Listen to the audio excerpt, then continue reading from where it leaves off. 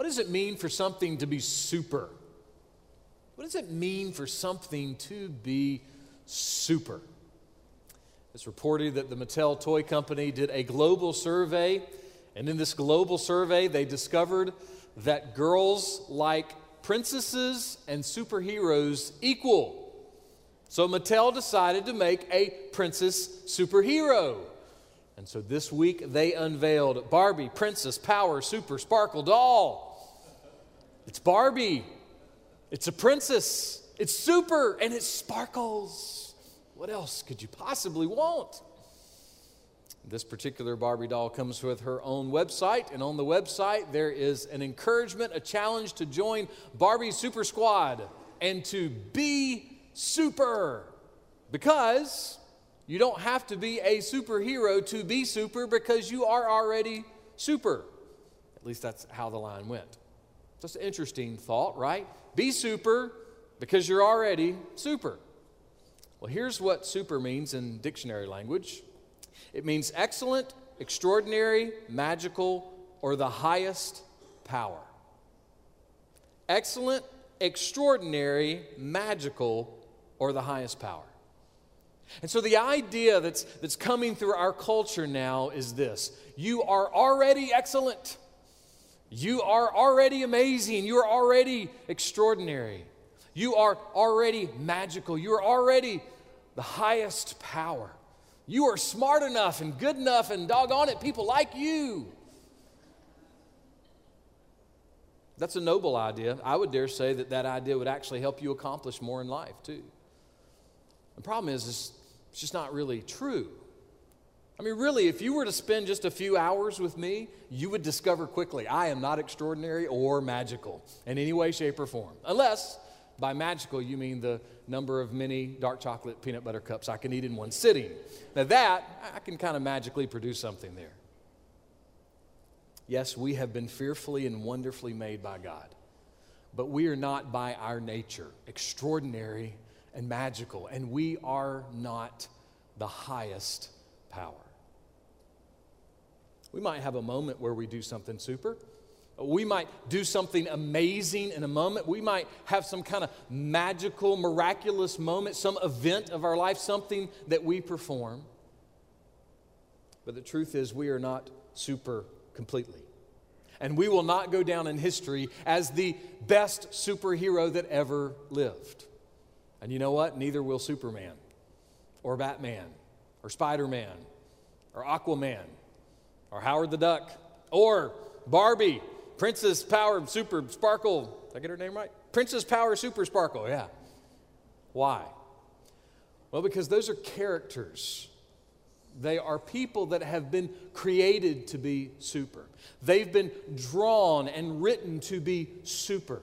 They have computer graphics and animation that makes them super in TV shows and in movies. So at best, they are super for a couple of hours at the theater, or maybe until the publisher decides that the comic book's not selling enough money. But they are not forever super, and they are not the highest power. You see, if I'm having a major medical emergency, I do not want someone who played a doctor on TV. I do not want someone who spent the night at a Holiday Inn Express either the night before. No, I want a real doctor. Why? Because in that moment, I have a real emergency.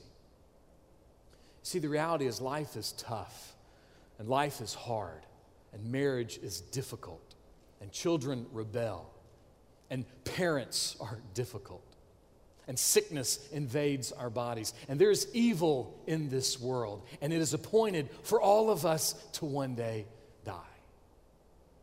And so for the hardest moments of life, for the deepest needs of our daily lives, we need something more than a comic book hero. We need something more than someone who's just trying to be super. We need someone who is actually super.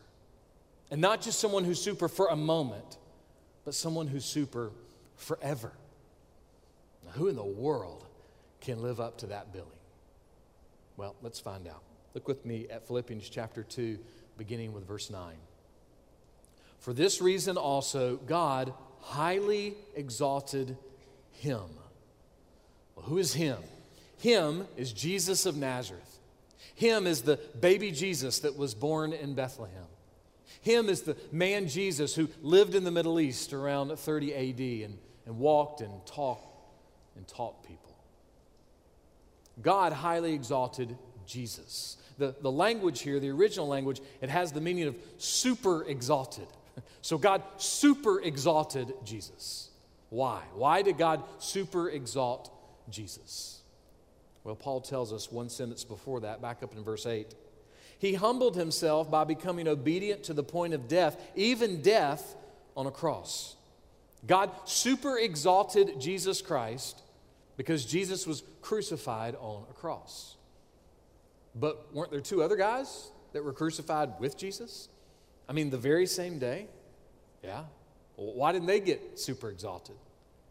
For that matter, history tells us that maybe between 10,000 and 200,000 people were crucified in and around the time of Jesus. Just to give you an idea of that, within the city limits of Columbia, there's about 130,000 people. So somewhere between 10,000 and 200,000 people were crucified in and around the time of Christ. Why weren't they super exalted?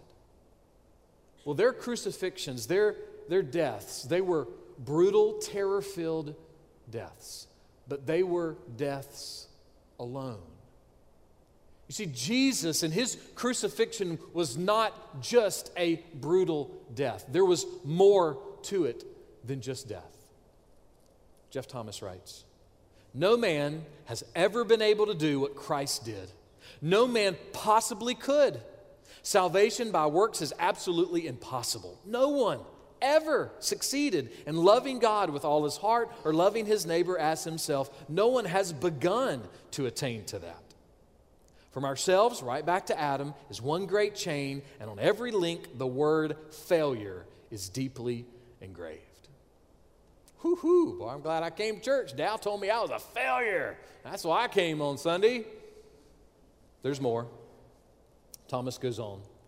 Then Jesus comes, and he by himself accomplishes everything that God requires of a man. So that when God himself scrutinizes his life, he says, "I am well pleased with it." Success, not failure.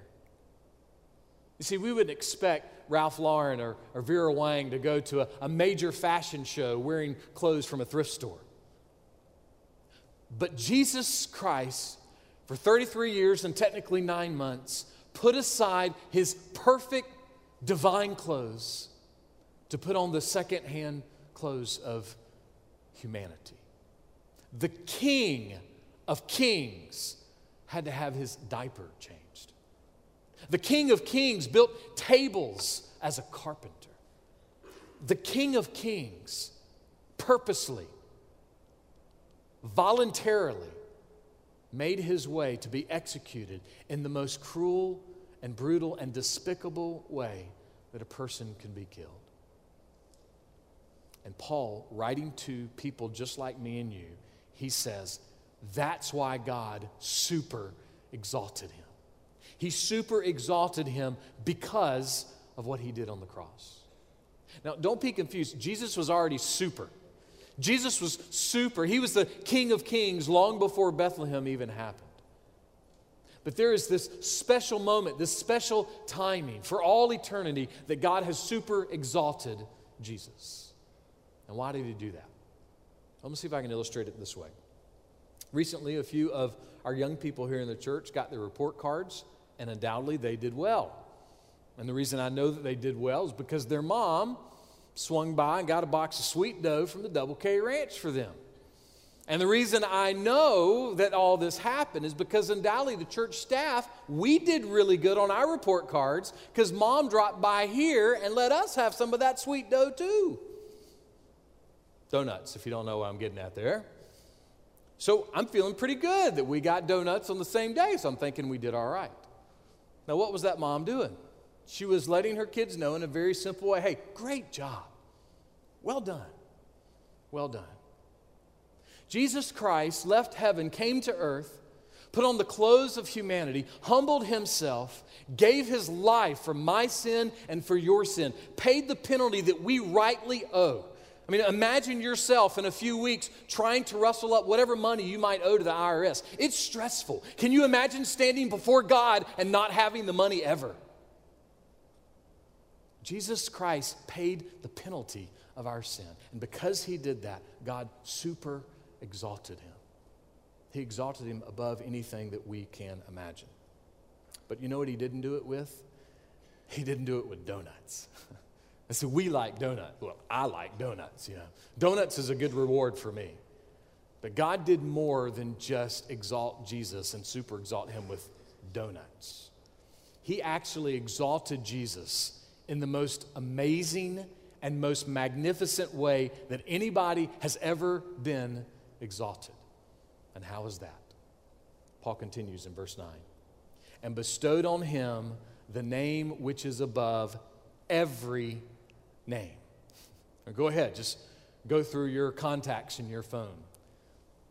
Go through your history book. Go through the Bible. Every single name of every person ever, Jesus' name has been put above all of those names. The way that God super exalted Jesus is by giving him dignity and honor that is above anybody else's dignity and honor ever. In no time can that be changed. If I'm the only person sitting in Bojangles one morning having a biscuit, there's nobody else in there, I mean, just the workers, just me sitting in there, then technically by default, I'm kind of the most important customer in the room, so to speak. But you know, if the president comes walking in, or the governor comes walking in, or I don't know, one of the Smothers Brothers comes walking in, or you know, a contestant for The Voice or American Idol, if any of those people come in, then automatically I am no longer the most important person in the room, right? And really, because I know me and know things about me, like, you know, my math scores from college, I know that pretty much anybody can come into Bojangles and I would immediately not be the most important person in the room. That never happens with Jesus. There's never a moment that Jesus Christ is not the most important person in the room. That can never change. No one can change that, and nothing can change that. It's an eternal truth. This is what God said to the prophet Isaiah about 700 years before Jesus was even born. God said, "There is no other God besides me, a righteous God and a Savior. There is none except me. Turn to me and be saved, all the ends of the earth, for I am God and there is no other." God declared in completely clear terms that there is no other God but him. There is no other righteous Savior. But anybody can declare something like that, right? I mean, I could tell you, hey, I'm a righteous Savior. Hey, I'm a professional golfer. Hey, I'm Batman. I could say that, right? But it's not true. So why is God's declaration any different than anything that anybody else would say? Well, because 700 years after God said that to Isaiah, God actually carried out his declaration. He acted upon it. Because 700 years later, God invaded the earth and displayed his glory, displayed himself through the manger, through the cross, through the tomb, and through the risen life of Jesus Christ. I think sometimes we forget the majesty and the power and the authority of who Jesus is. This is what Jesus says: "I'm the way, I'm the truth, and I'm the life, and no one comes to the Father but through me." In other words, Jesus is saying, because I am the truth and the life, I'm the way. I'm the way because I'm the truth and the life. In other words, there is no truth, there is no life that is higher than the truth and the life of Jesus. Look in any category of life, any subject in school, any corner of the world. There is no truth and no life that is higher than Jesus. I had a counseling professor one time in seminary, and he made some joke about if you ever see a quote that's really good, he goes, like, say, Confucius. He says if Confucius says something really cool, Jesus said it first, or God said it first. It was in different words and maybe said a different way, but all the truth and all the life that matters, the ultimate truth, it all comes from God. And why is it that there's no higher truth than Jesus? Because God super exalted him. He super exalted Jesus. Big deal. Why does that matter? Look at verse 10. So that at the name of Jesus, every knee will bow. Every knee will bow at the name that God bestowed on Jesus. So is that name Jesus? Is there something magical about the word Jesus that causes everybody to bow down? No, not at all. For instance, there may be someone right here in this community whose legal birth name is Jesus. And if you're sitting in the doctor's office with a bunch of other people, and the nurse comes to the door, and the next name on the list is his, and she calls out Jesus, guess what? Nobody in the room is going to get up and bow down to that guy. It's not the name Jesus itself. And so what is the name? Well, before we get to the name, let's first look at who's going to be bowing. Look what Paul writes in verse 10.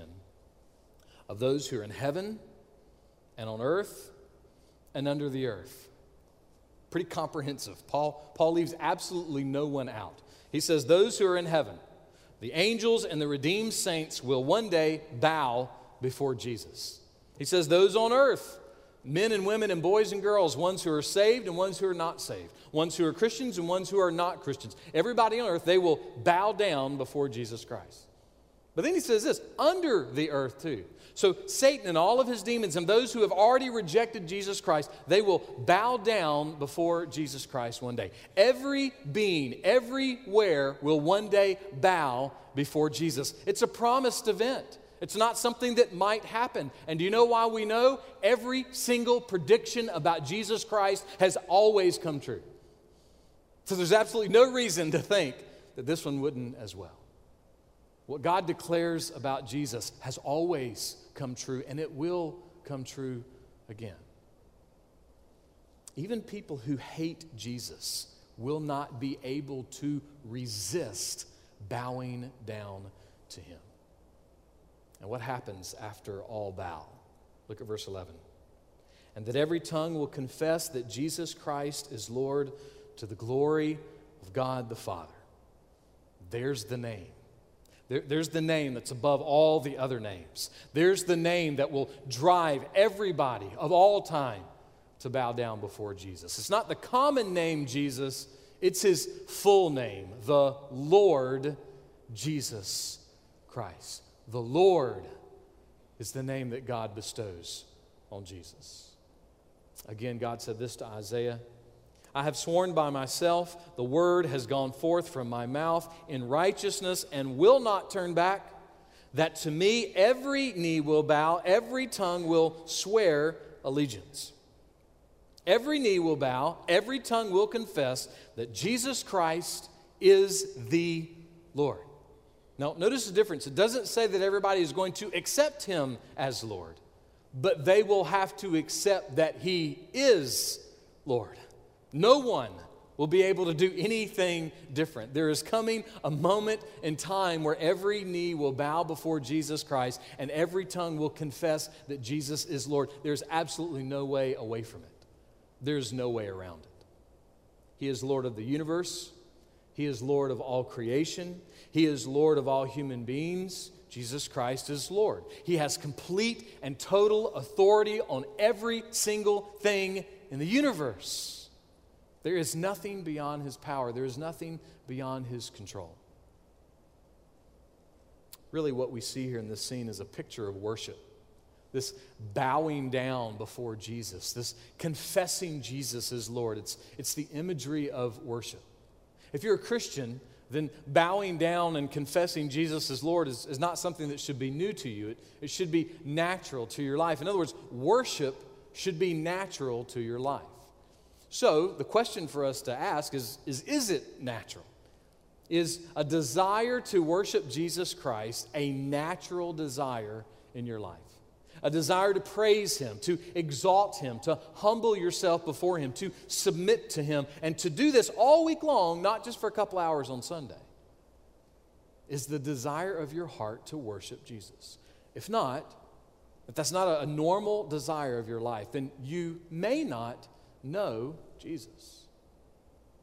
There's an interesting concept that we have in modern Christianity. It goes something like this. Well, I've asked Jesus to be my Savior, but I don't really know if I've made Him Lord yet. Someone once said that the Bible doesn't say anything about making Jesus Lord. You know why? Because He is. You can't make Him Lord when He already is. So there's a big difference between making and receiving and acknowledging. Our youth years ago went to camp, and when they came back, they were telling me things that they learned from camp that week. And one of our young people said that the one thing that stuck out to them was something that the speaker, Voddie Baucham, said. And this is what Voddie said. We are defining salvation as going to the magic place in the room and saying the magic words in the right order. She said, that just captivated me. She said, because it didn't sound right, but it does sound like what we do. And see, that's the idea behind this notion of, well, I've accepted Jesus as my Savior, but I haven't really accepted Him as Lord. It's a half-truth. You know, and the old phrase is what a half-truth is a whole lie, right? And so it's not either or. You can't pick and choose. This isn't cafeteria-style religion. It is Jesus and it is Lord. Someone who has this notion, what they're saying is, look, I said the magic words so that I would feel better about myself, so that I would feel like I'm going to heaven instead of going to hell. But what I really mean is Jesus has had absolutely no impact on my life.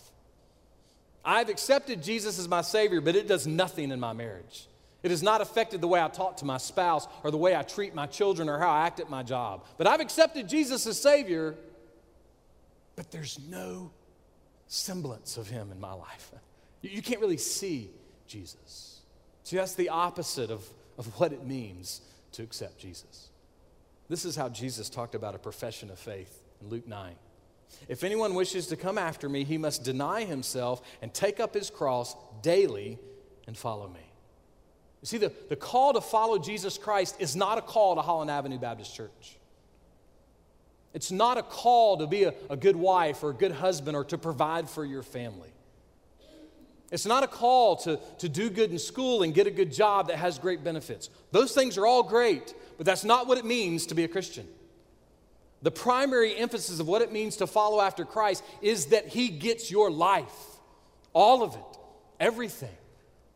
It is a complete allegiance to follow after Jesus. In fact, if we look at everything that Jesus said in the Gospels, there's a pretty clear message that comes through from His mouth, and it's this: if you do not receive me as Lord, you do not receive me. The lordship is not separate, it's part of. What does that have to do with your life? All right, Jesus Christ is Lord. It's a good religious sentence. Why does it matter this afternoon in my life? Why does it matter tomorrow? Why does it matter in my family? Now, here's a few questions for us to consider. These are from D. Martin Lloyd-Jones. What is Jesus Christ to us? Where does He come into our scheme of things?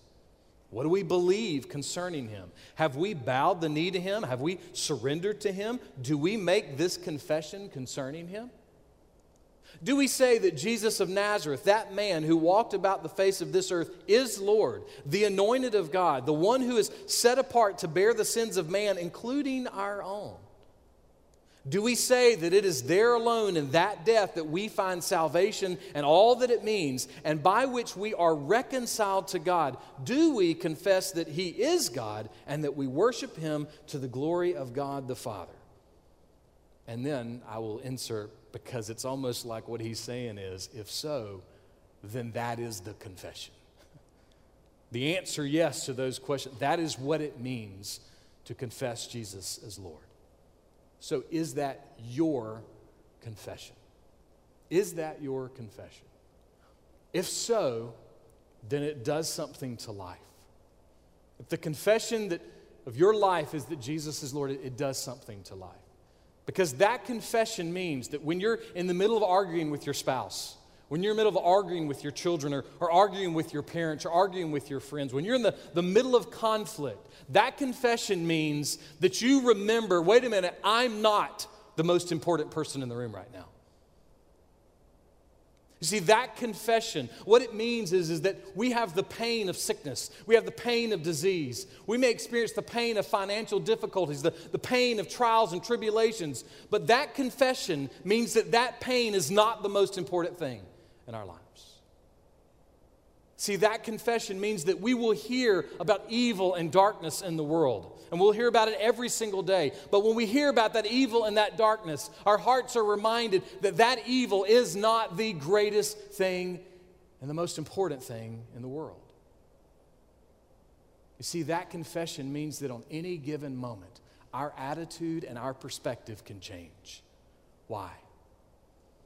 Because we have confessed. And we are constantly confessing over and over again that there is something greater and there is something stronger and there is something brighter and there is something higher and there is something more super than anything else in the universe at any time, anywhere. Jesus Christ is Lord. God has super exalted him. You see, when we begin to think about our best hope for our spouse, our best hope for our children, our best hope for our grandchildren, our best hope for our friends, our best hope for this community, our best hope for this world, that confession means that our best hope is not better grades. It's not better health. It's not better manners. It's not better money. It's not better government. It's not better superheroes. See, that confession shows us again that our best hope for us and our best hope for our family and our best hope for anybody else on this planet is wrapped up in that simple confession. Jesus Christ is Lord.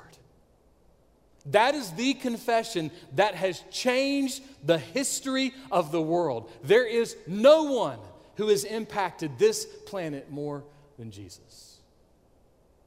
And that confession can change your life completely, totally, and forever. Martin Lloyd-Jones goes on to say this: I do not accept the Christian philosophy primarily. I accept Him.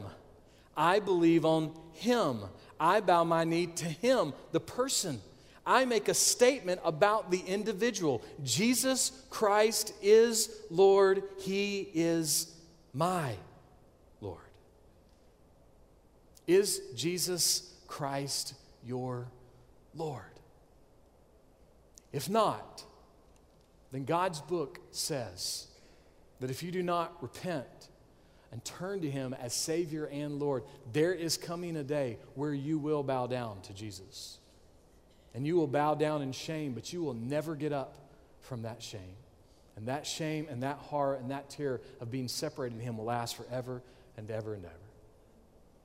But if your confession is that Jesus is Lord, in other words, if that confession is the confession we know most about you, more than your family, more than your job, more than your favorite sports team, more than your favorite hobby, if the confession that's known most about you is that Jesus is Lord, then know this: joy, love, boundless love that the choir sang about, and life, everlasting life, it is yours forever.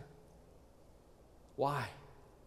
Because at the end of the day, if Jesus is Lord, then friends, I cannot say it more clearly than this: you will have all the super you will ever need. It's all in Jesus. Let's pray.